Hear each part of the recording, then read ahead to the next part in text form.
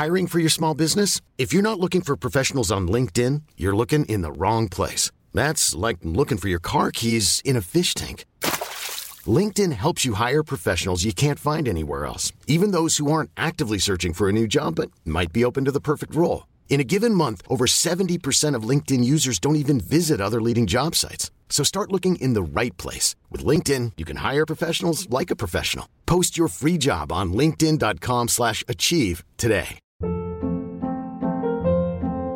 Hold up. What was that? Boring. No flavor. That was as bad as those leftovers you ate all week. Keke Palmer here. And it's time to say hello to something fresh and guilt-free. Hello Fresh. Jazz up dinner with pecan-crusted chicken or garlic butter shrimp scampi. Now that's music to my mouth. Hello Fresh. Let's get this dinner party started. Discover all the delicious possibilities at HelloFresh.com.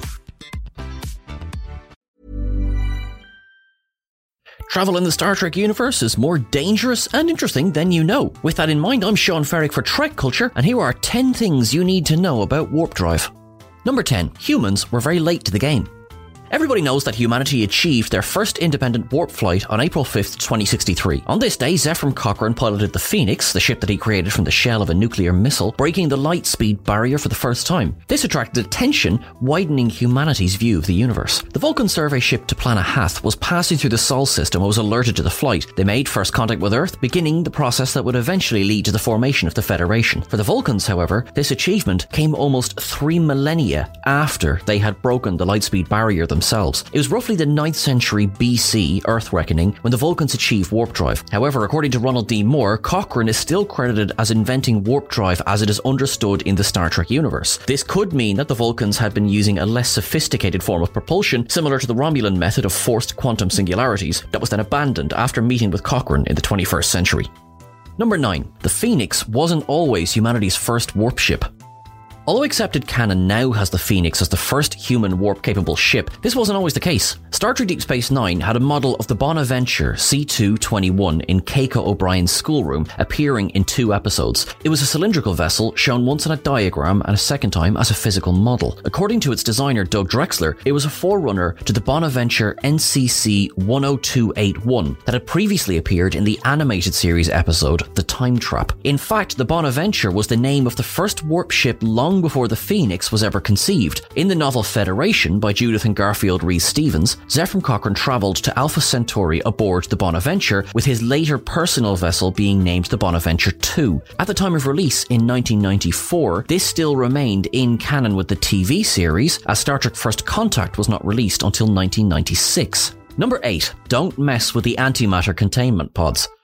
Warp drive, at least aboard a Federation starship, was achieved by the controlled release of matter and antimatter via the warp core. However, if the two substances were ever to meet, they would destroy each other, releasing a wave of pure energy, most often referred to as a warp core breach. A breach invariably resulted in the destruction of whatever ship it occurred on. The USS Yamato fell victim to an Iconian probe that drained power from the antimatter containment pods. Once energy levels fell below 15%, they failed, resulting in the antimatter escaping containment and destroying the ship. The Enterprise D almost succumbed to the same fate, though Captain Picard and Commander Data were able to prevent it in time. They only bought the ship a few years though. Battle with a Klingon bird of prey commanded by the Duras sisters resulted in catastrophic damage to the antimatter containment units and the coolant systems. Though the crew managed to escape to the saucer section, which separated, the drive section was consumed by the breach, with the resulting shockwave crashing the saucer into the surface of Iridian 3. Number 7. Antimatter does a lot more than make ships go.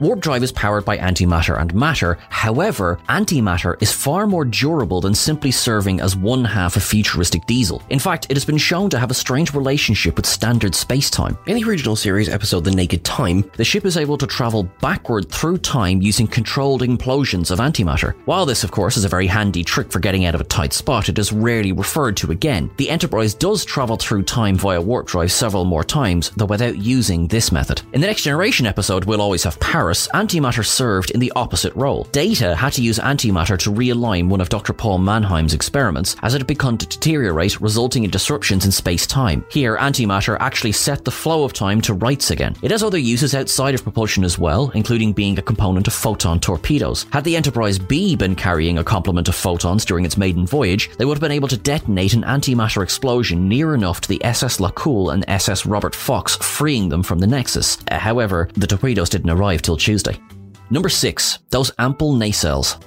Most vessels stick to a standard 2 nacelle design. These nacelles, taking their name from the similar propulsion components on air and watercraft, created a subspace distortion field around the ship, allowing vessels to ride through the distortion at extreme velocities. They were usually separated from the rest of the ship by large pylons, an idea stemming from Matt Jeffries, the designer of the original Enterprise. He felt that, when in use, the nacelles would be flooded with dangerous levels of radiation and that no crew member should be near them. This rule was relaxed by the 7th season of The Next Generation, as a control room was built into them. Later ships like the Defiant and Steamrunner class had the nacelles built directly into the main hull. These nacelles were still a weak point on their ships. Damage could be catastrophic, such as an alternate timeline that saw the Enterprise D explode following a collision with the USS Bozeman. By the 31st century, Starfleet had begun to design ships with detached nacelles. While this was said to make warp drive in these vessels more reliable, it also served to protect the ships from direct damage due to impact with the nacelles. Several ships, including the Freedom class, Hermes class, Saladin class, and, in the alternate timeline, Kelvin class, were also able to operate with only one warp nacelle.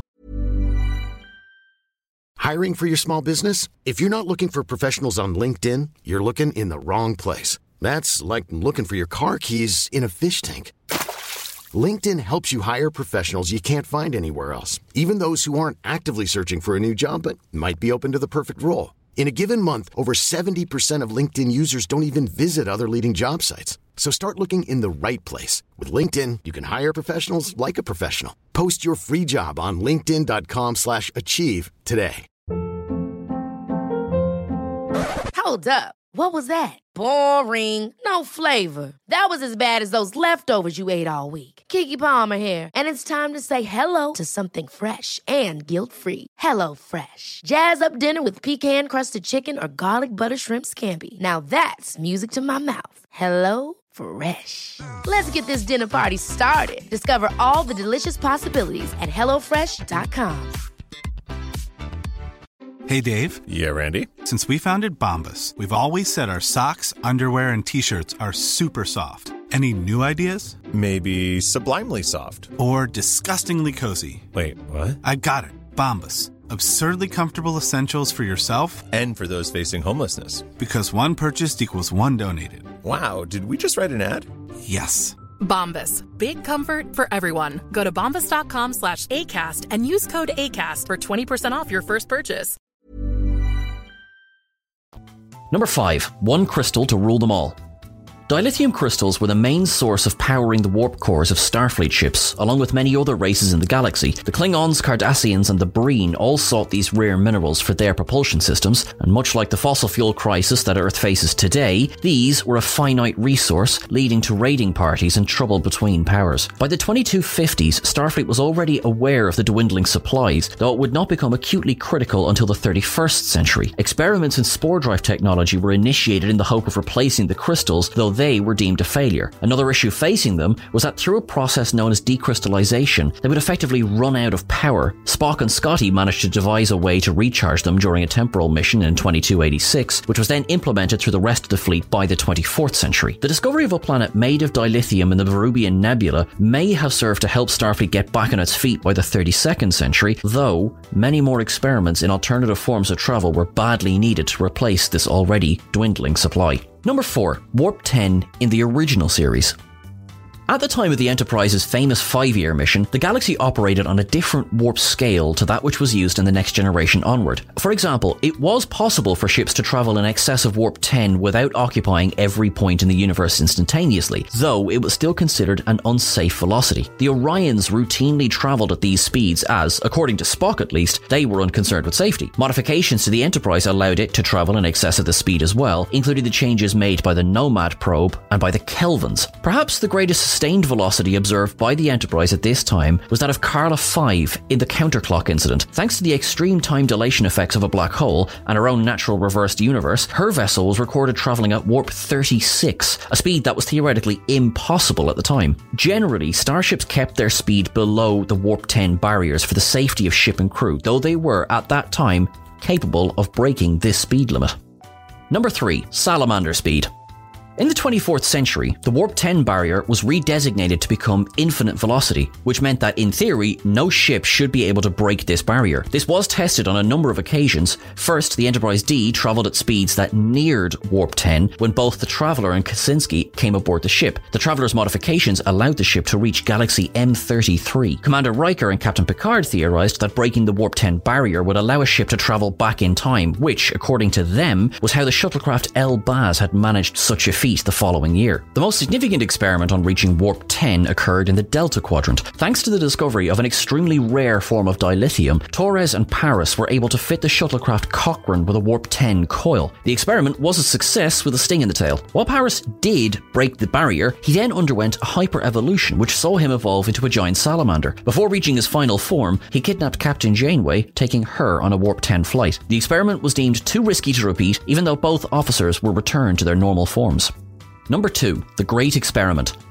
In the 2280s, Starfleet had begun a series of experiments that began with the USS Excelsior NX-2000. This ship, said to have transwarp capabilities, was captained by Styles, a deeply arrogant commander who stepped over Sulu for promotion. He received a nasty shock when the Excelsior suffered a total system shutdown after Scotty sabotaged their propulsion systems. Though little was said of the transwarp experiment again, it was said that these trials were deemed a failure. The Excelsior was retrofitted with a conventional warp drive, entering service later that decade. Starfleet would not manage to achieve transwarp until the 2370s. However, perhaps failure is too strong a word, as the discoveries made while testing the Excelsior led directly to the upgrading of their engines and the advanced propulsion systems on board the Ambassador-class ships. Both classes of vessels remained in service well into the 24th century, thanks primarily to their durability in action. In fact, both were seen as strong enough to bear the name Enterprise. A refit of the Excelsior class became the Enterprise B, while an Ambassador-class ship became the Enterprise C.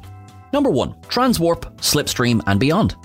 There are, of course, other forms of transport in the Star Trek universe. The Borg have managed to successfully achieve transwarp capability, which allows them to suddenly appear at the drop of a hat. Their system of transwarp corridors, linked by hubs dotted throughout the galaxy, has greatly contributed to their terrifying reputation. They primarily use transwarp coils and a chronoton field to achieve these speeds, as the gravimetric shear that a cube creates could, in theory, tear it to pieces. While Federation ships can use transwarp coils, finding them was extremely difficult, as the Borg were not known for their generosity. An alternative appeared in the form of a quantum slipstream drive aboard the USS Dauntless, though this too turned out to be too dangerous. This was supplied by an alien named Arturus, and he was hell-bent on delivering Voyager to the Borg. Slipstream drive relied on Benamite crystals as opposed to dilithium. These were even rarer to find, though a small supply was secured the year after first discovering the Dauntless. While Voyager was only able to shave 10 years off their journey this way, by the 32nd century, it was a standard system aboard ships such as Bucks.